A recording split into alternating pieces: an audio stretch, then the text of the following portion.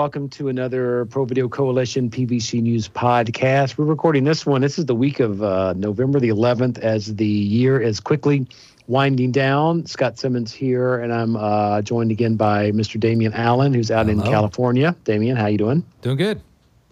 You're there with Paul McKenna in the Moviola Studios, who is running audio and is going to talk all things audio on this little chit-chat. Hello, Paul. Hello. And we've got Gary Adcock in Chicago. Gary. Hello, sir. How are you doing? Welcome back. I'm doing well. So, this was big news week, big news quite recently. So we can't talk about news stuff without talking about the biggest news of the week, which I just saw pop up on The Verge. B&H dodged millions in taxes, New York Attorney General alleges. More than $7 million in taxes allegedly owed. Uh-oh. Discuss. It's new news, so I haven't really even read the article yet. But according to the suit, B&H offered instant rebates but failed to pay taxes on the discount. Over 13 years, the suit alleges, received at least $67 million in reimbursements on those deals. Now, I know that B&H has always been a very popular place to order from, especially in my state, partly because they don't or didn't until recently charge sales tax. Of course, you were supposed to pay the sales tax as a resident of the state, but they've always had very competitive prices. Perhaps this is why? Yeah, their advantage was taken out when they started doing that. Now, it used to be if you bought in New York, you pay sales tax. If you bought in any other state, there was no sales tax. But now there's a law that I think pretty much 38 states want to collect tax from interstate commerce. Right. That's a big, sales tax is huge when you're buying a $3,000 computer or an $8,000 camera and stuff. So that's always, that's always been a big thing. And they've always had good service. You could call in, talk to people. I think they just became synonymous with the mail order company in our industry. But, they've had some run-ins with the law, Johnny Law in the past with some, I think, lawsuits from employees alleging, work practices that were not the greatest and things like that. So this isn't their first rodeo with dumb question, but you're saying 6 or 7 million. Is that what it's saying? It said more than $7 million in taxes allegedly owed. I mean, is that like a month's earnings for them though? I don't know. It's not even a week, so I would imagine. Yeah. That seems like, obviously it's an infraction, but over that amount of time, it's surprising that the number's so low.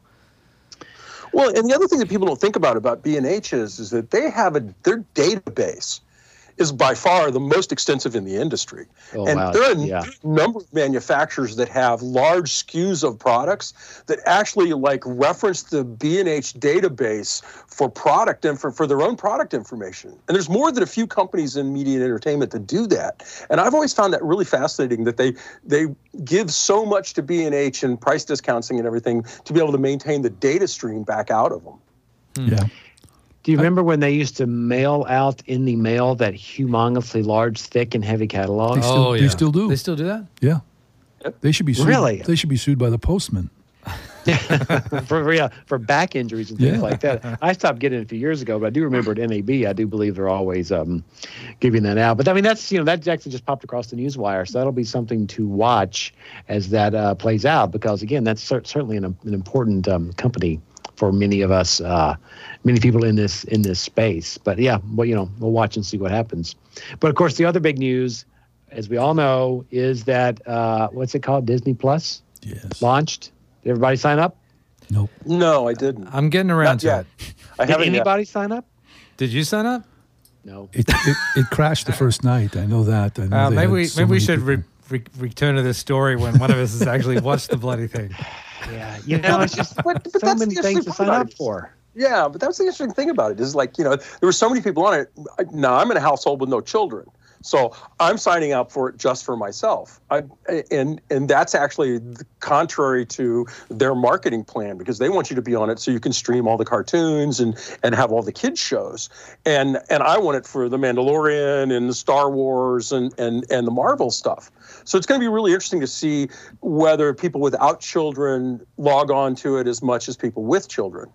Well, I think Mandalorian's getting some good reviews as the first episode is. That's actually what's made me want. They don't have Song of the South, even though they have tons of stuff from the Disney archives. Really? That one is not apparently on there. So. Well, look, that's interesting. They have Marvel. They have the whole Star Wars thing. I mean, Pixar. There's still plenty for the big kids. I think at the end of the day with their catalog in terms of what they own.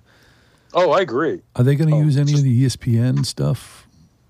Is that on there also? I mean, they own it. I don't know. Not as far as I know. None of the sports stuff is on there, as far as I know. Okay.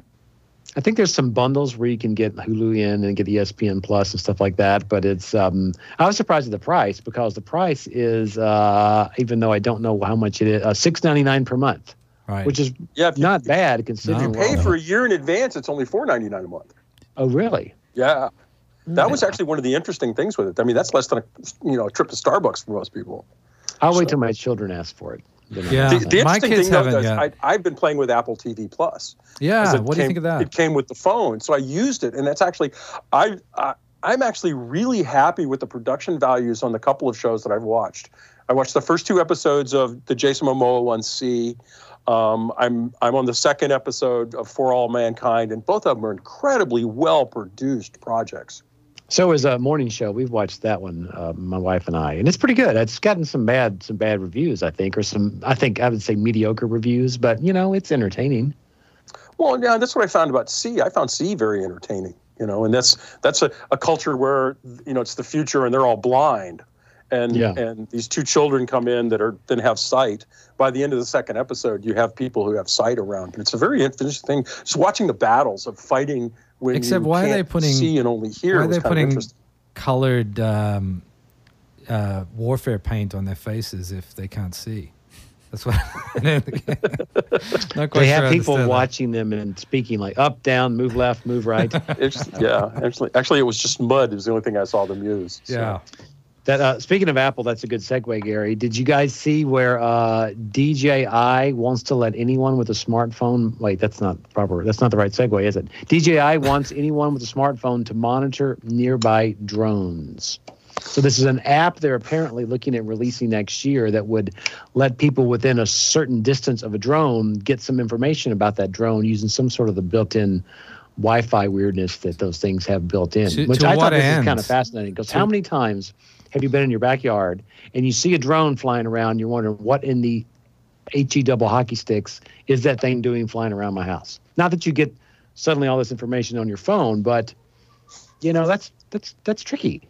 It's weird when you see a drone flying around your house. Or if you have a shotgun, it's kind of fun. But it is illegal to fire it off within the city limits, at least where I live.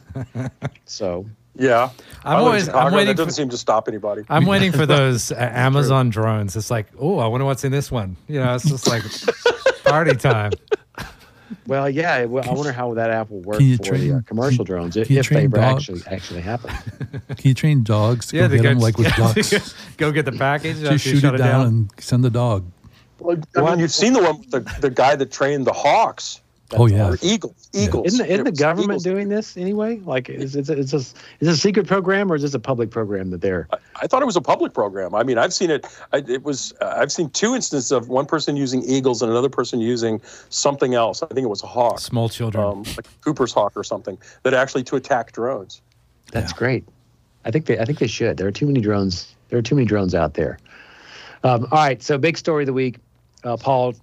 Tell us about this. iZotope's new plugin. Well, yes, called Dialogue Match. Well, first of all their stuff is crazy. Now, this is not a dating app, just to be clear. No, just imagine. It's based on voice. You do ADR, or you do, say you want to go back and forth between your lavalier and your boom mic. Well, you feed one in, that's now your standard. You feed the other ones in, and it analyzes the EQ, compression, and the reverb. Wow. And matches it. So dialogue editing just became it's never easy, but it's just so much easier. I mean, all their stuff is a little crazy how good it is, and the fact that the stuff you can do with it just didn't exist 5 years ago or 10 years ago. Now, I do know that Premiere had something that would do something like this, but it wasn't the reverb. It was more the EQ and the overall envelope of it. But this one's Adobe pretty good. showed at Adobe Max, they showed a future technology that I think is supposed to be somewhat similar. Like, there's nothing built into Premiere now that would do that specifically. Well, there's transcriptive from Digital Anarchy. Well, different though. That's a different transcription stuff. Yeah. Yeah. This is I think, Paul, what you're talking about, you mentioned sort of like lavalier and boom, but can it work on like if you have boom recorded in this room and then boom recorded in a different room with the same voice? Yeah. What you do is you save your setting and you find whatever your test one is, and this is what you want this character to sound like indoors. You can put that on anything, including ADR, and it'll match it for that. So now, is this?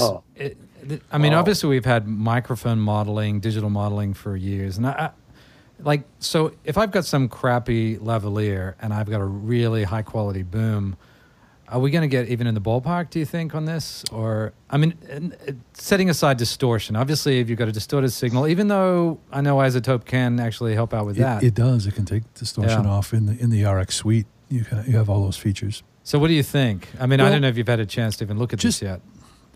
I never want to spend people's money, but when I look at what all the iZotope products do, they just save money. I mean, there's times when we would have to ADR the whole movie or a whole TV show.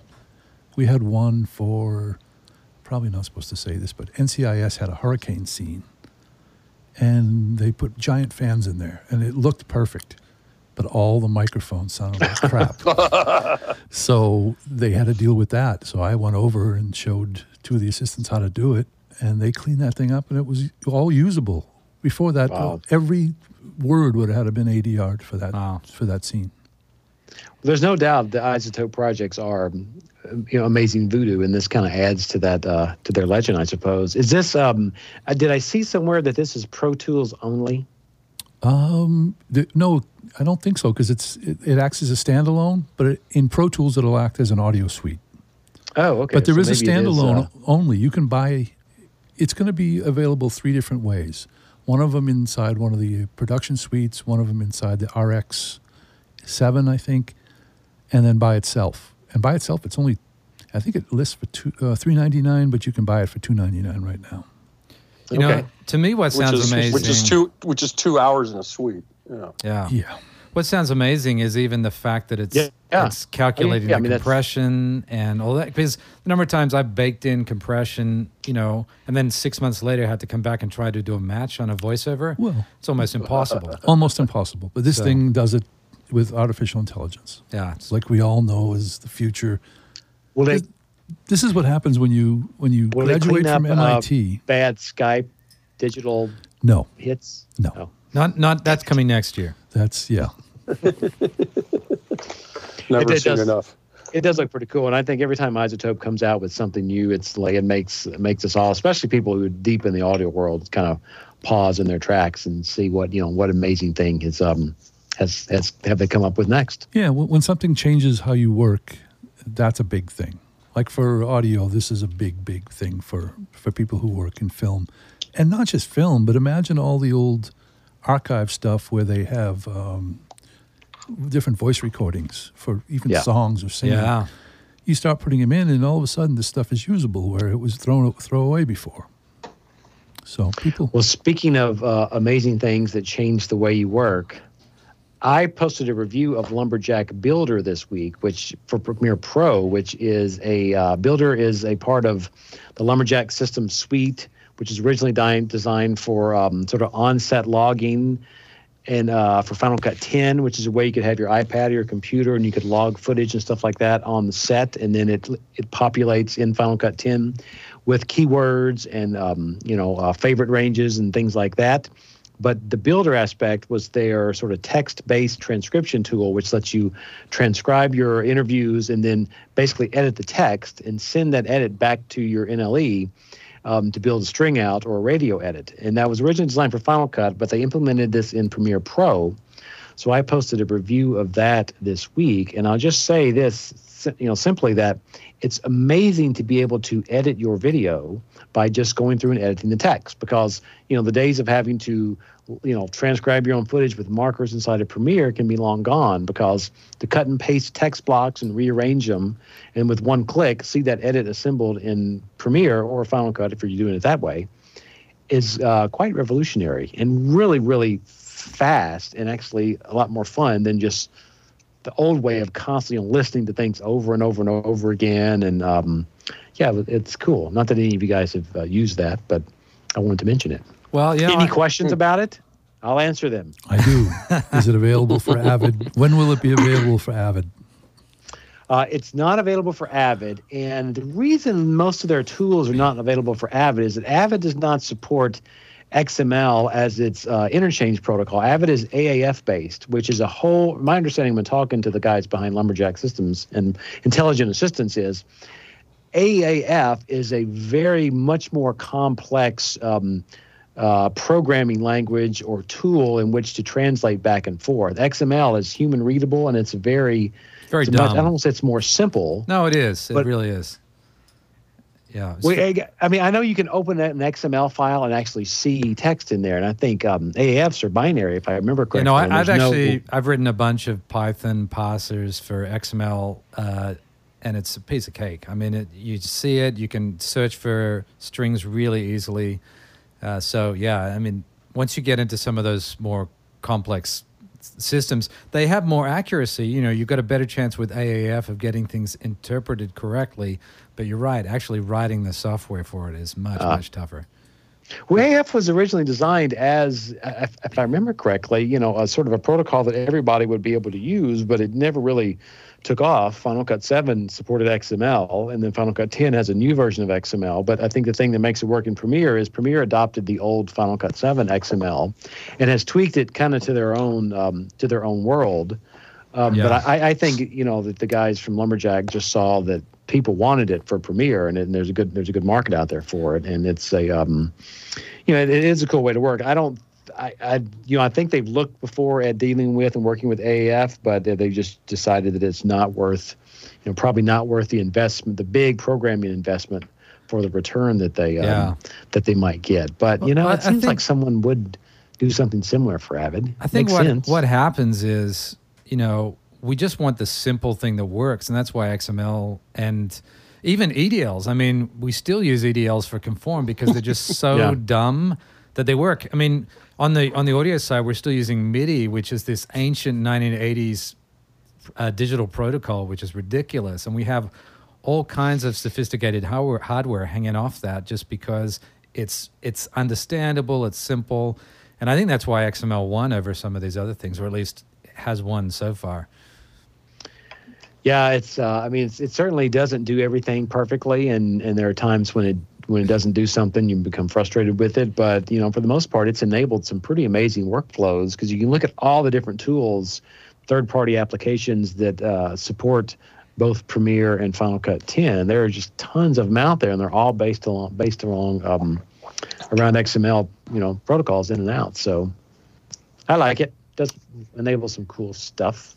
Yeah, it's definitely. I've started using Descript for video and audio editing, and being able to edit by text is such a massive time saver than having to search through and figure out where the speaker stopped flubbing their lines or whatever. Yeah. It's amazing. Or pulling out the breaths and things like that. That's the other part of it too. It's being able to work around that breath, that intake they do before they start a sentence, so that you have to trim anyways, and being able to trim that right at the start of the word. You can actually adjust it like within a couple of frames of the start of the word, and it's actually pretty amazing.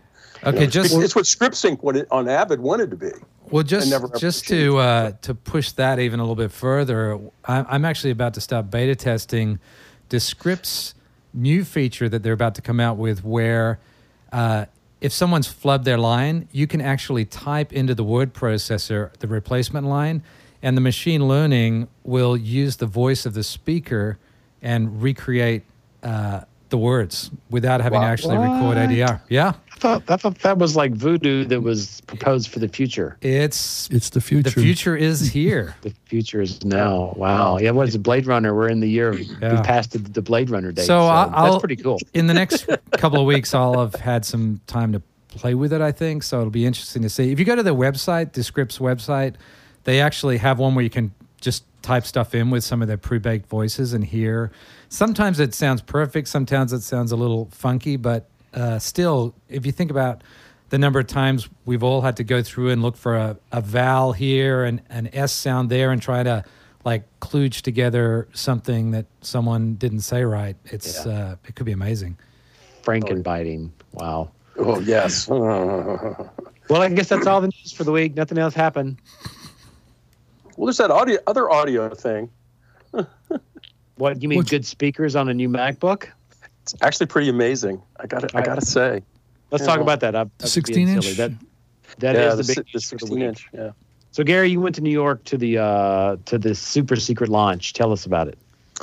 Well, it's a normal Apple thing. You go to an address and you stand around and wait to go in. And as the group of people, there was about 10 of us, we're getting ready to walk in. My phone starts lighting up, and it's like, wow, Apple's announced release dates for new Mac Pro and XDR display, and released the information on the 16-inch laptop, and it's shipping at the end of the week. And you're like, I'm in a PR meeting. This is not supposed to happen. and it literally was the first time I've ever done an Apple PR event. I've been doing them for a very long time, since the beginning of Final Cut, that I didn't sign an NDA. Well, now you know why. Yeah. That should have been a hint right there. Well, and it was really interesting because we couldn't take pictures in any of the rooms, even though the displays and setups were really nice. But it was one of those things you could take photos at the very last stage of just the MacBook Pro in a room all by itself, all alone, sitting on a table with no props or anything else on it. It was like, yeah, it looks so lonely sitting there. So tell us about the thing. Yeah. Well, it's actually, 1 more inch. It's fundamentally just a new generation of the existing Thunderbolt-enabled MacBook Pro. It's got the same 4 Thunderbolt ports on it that are, a single bus on either side of the computer. So you've got 4 ports on it. Got a 20% larger battery that has 100 watt hours now. But that also means that it's got a larger power supply. And the power supply needs to generate 94 watts of power, which is literally at the nearly the limit of what can be done over USB-C. There's got a 100-watt power limit on those. Well, pause that for a second. Hang on. You said nearly at the limits of USB-C, but these are Thunderbolt 3 ports, and I know they can support USB-C because that's the way it works with the plug. The power supply is USB-C. The power supply and cabling is not Thunderbolt.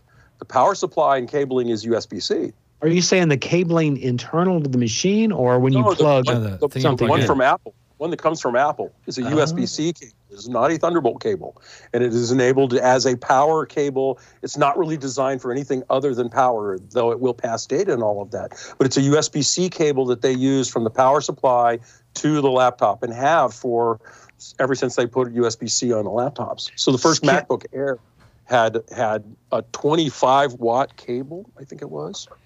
Can there be a Thunderbolt 3 power cable? I know they don't ship with that. Does that exist?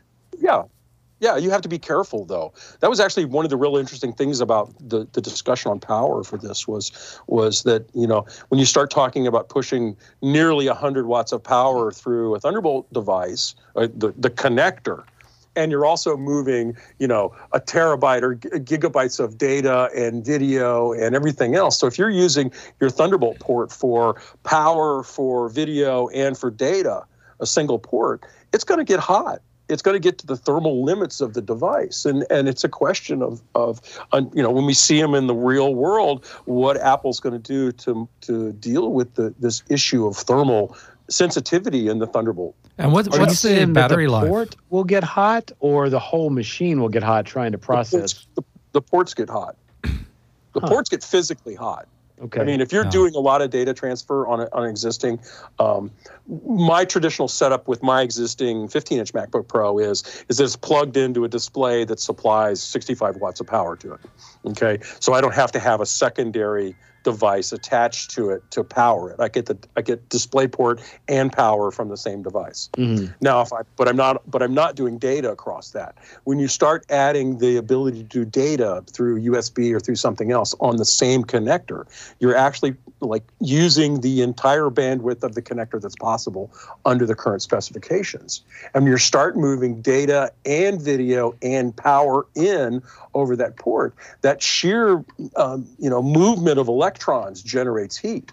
And you know how hot your laptop gets, you know how hot your MacBook gets. I mean, it's not any different. And it's just it's a fundamental function of being able to charge or output data. It generates heat. Is this a case where with you said there's two buses, one on each side. You've got 2 ports on the left, 2 ports on the right, 2 separate buses. Would you need to do something where you just, the left side is only going to supply power to the machine, and then I can move all the data and video on the right side? Or how does one deal with that?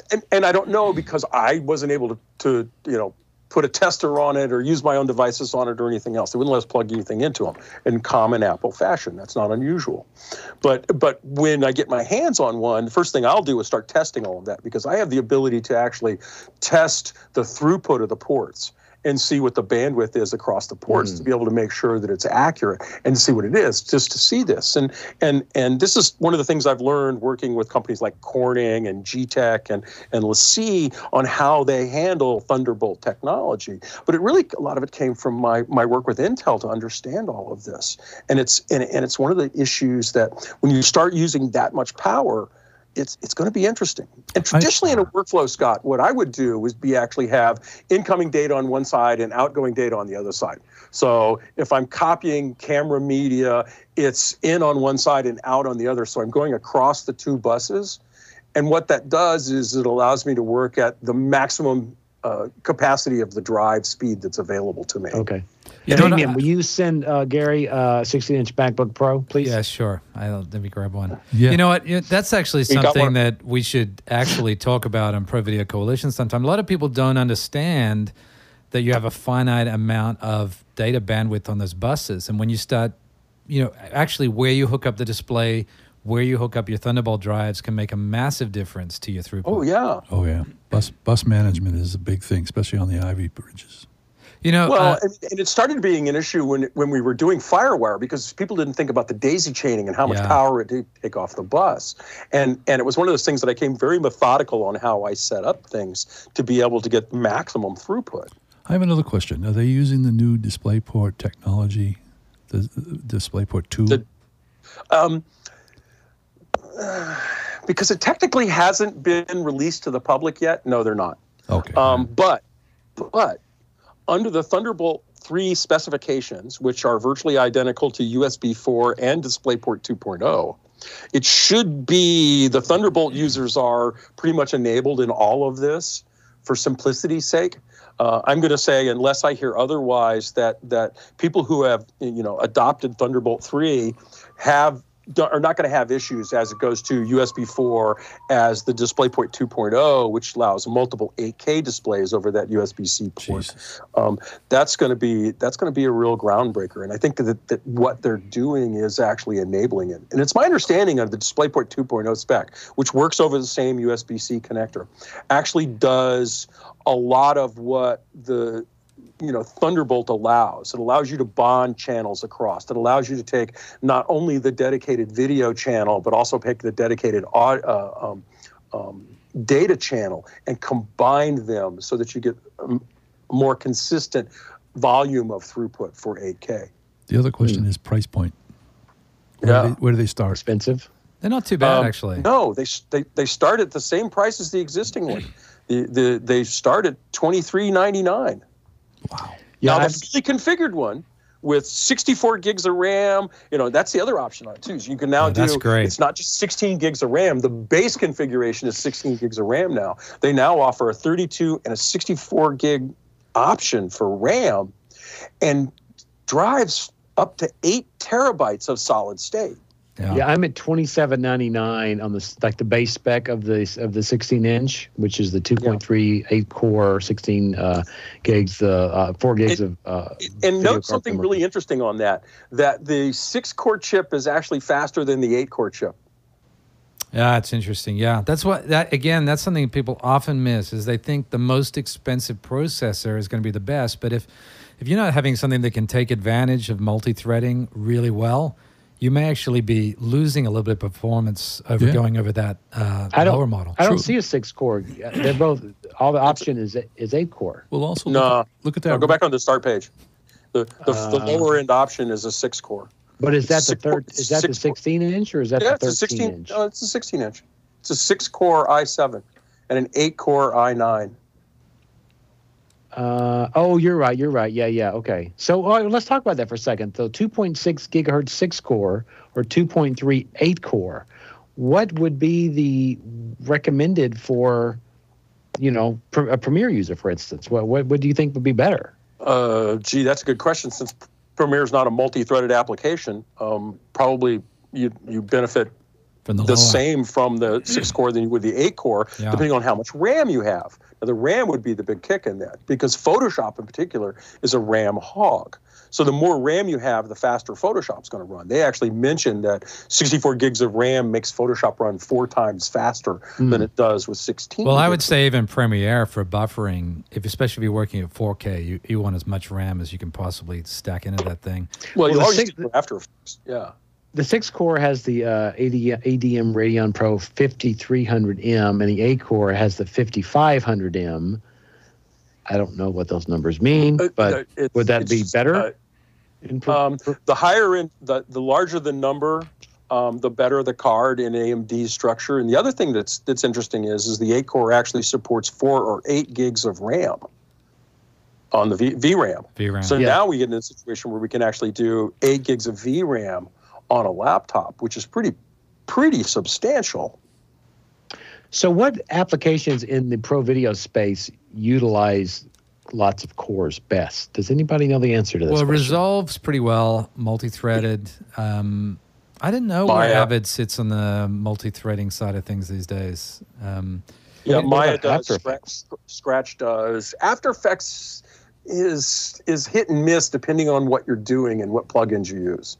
Okay, why would they not make better multi-core support in all these tools? Because all these machines. And I got a 10-core iMac Pro here, and I think I could have got, what does that go up to, I don't know, 100 core? No, it's not 100 cores. Because you can get way more cores than 10. Yeah, one of the things is multi-threading is just really hard. It's a really tough thing to do well in when you're developing, and it's getting better. The latest versions of C++ have actually incorporated into the language a bunch of things to kind of make it easier for developers. But part of the problem is the legacy code. So a lot of these apps, if they're quite a few years old, unless they go and rewrite the core code base from scratch, it's very difficult just to multi-thread code that was single-threaded to start with. And that's where we get a lot of the problem. And that's Adobe. That's all the Adobe stuff. Yeah, I mean, it's all built on an ancient architecture. I got to tell you, I was using After Effects just the other day. This new version, presumably, it was the latest download last week, and I was having a real problem getting decent playback when I hit the space bar. And I just, it surprises me that there isn't something more optimized there, but I don't know. Well, speaking of optimization, the Final Cut 10 Summit was last week up in Cupertino. And one thing I remember seeing coming out of that was that one thing that Apple has been doing was I don't want to say rewriting Final Cut Pro 10 because that sounds like, I don't know if that's exactly what happened, but big time optimization to make it utilize the Metal framework that Apple is pushing now to its fullest extent. And I'm assuming that's very, very multi-threaded. I don't know, but that could be a place where they'll pay some big dividends down the road if that's indeed what they did, is to really optimize it for that new architecture. Because even though in Premiere you can choose Metal or OpenCL or what's the NVIDIA one, CUDA, depending on what your setup is and what system you're on. So they're having to kind of support everything. But I think Apple's in that place where it can say, you know what? No, we're just going to support ours that we believe is the best, and that might give some performance advantages, especially in the future, and especially if you've got a big honking, Mac Pro. Well, but they had to do that for Catalina. I mean, they had to update the software for the next generation of the code, and now that they're cross-using elements of the code between iOS and Catalina, I think you're going to see more and more of that.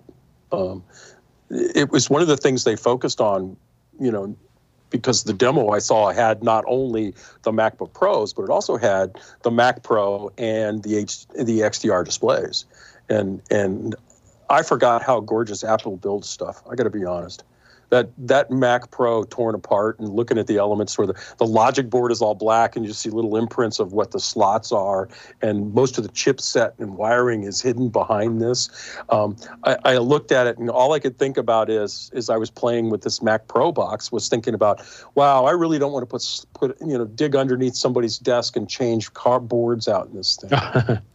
You need a flashlight. And one of the other issues is that each one of the modules, the individual modules that go around the cards, are heavy. I mean, they're built with heat sinks in them, and they're designed to control the airflow and all of that. And if you put all the expansion modules and everything in the computer, it weighs almost twice as much. It doubles the weight because of all the heat sinks and things that are built into it. Is that why it's got wheels? Yeah. Speaking of power, actually the wheels, I got to say the wheels. No, I got to hit Scott on the wheels. The wheels are actually really funny because I thought that was a joke. Oh, they're good wheels. I really did it. But when I was playing with one during, which would be a configuration time, having wheels on it was an absolute godsend. And it's like, wow. There's some Mac system administrator that thought of this process to put wheels on this thing just so he can spin it around and work on both sides simultaneously. And that was the only time I could ever think of wheels being appropriate on it, because it looks like a little metal suitcase. But it just, during the config state, putting wheels on it would be just a blessing. And I've never thought about that before until now. That's funny. Yeah. But those things, you were talking about the laptop power. Those things are going to draw well beyond 1,000 watts just in regular operation or something, right? And when you throw on the display, the big old display with that, some people are going to be pulling their fuses, tripping their breakers on on their new systems. You'd think so. Yeah. You mean in their house? What do you mean? Well, I mean, your typical, even an office line is, 15 amps. Once you start piling up that kind of weight on the power line, you could easily trip a breaker in an office environment. So it's putting 2 tungsten lights on the same outlet. Yeah, yeah. So that I'll be interested to see if that ever becomes of an issue. If anyone can actually afford one of these things outside of one of the large studios. Now, Gary, you looked at the XDR, the Pro Display XDR, because they had that there as well, did they not? They did, and it's sexier than I thought it was going to be. I don't know what image they were playing on it, but I got to see all kinds of things. I saw still images, I saw 6K video, I saw 8K video. I looked at a number of different things on it just to see. So, and the question gets back to Apple's trying to push this XDR display as their next generation. It works in the wide gamut P3 color space, which is required for HDR.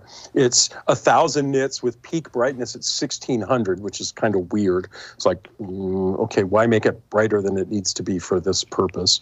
But one of the interesting things was, and it was actually a question posed by one of the other new press people that was there, was, how does this fall in the scheme of things? And we go back to the Final Cut disaster, where they put out Final Cut without the ability to output to a professional device.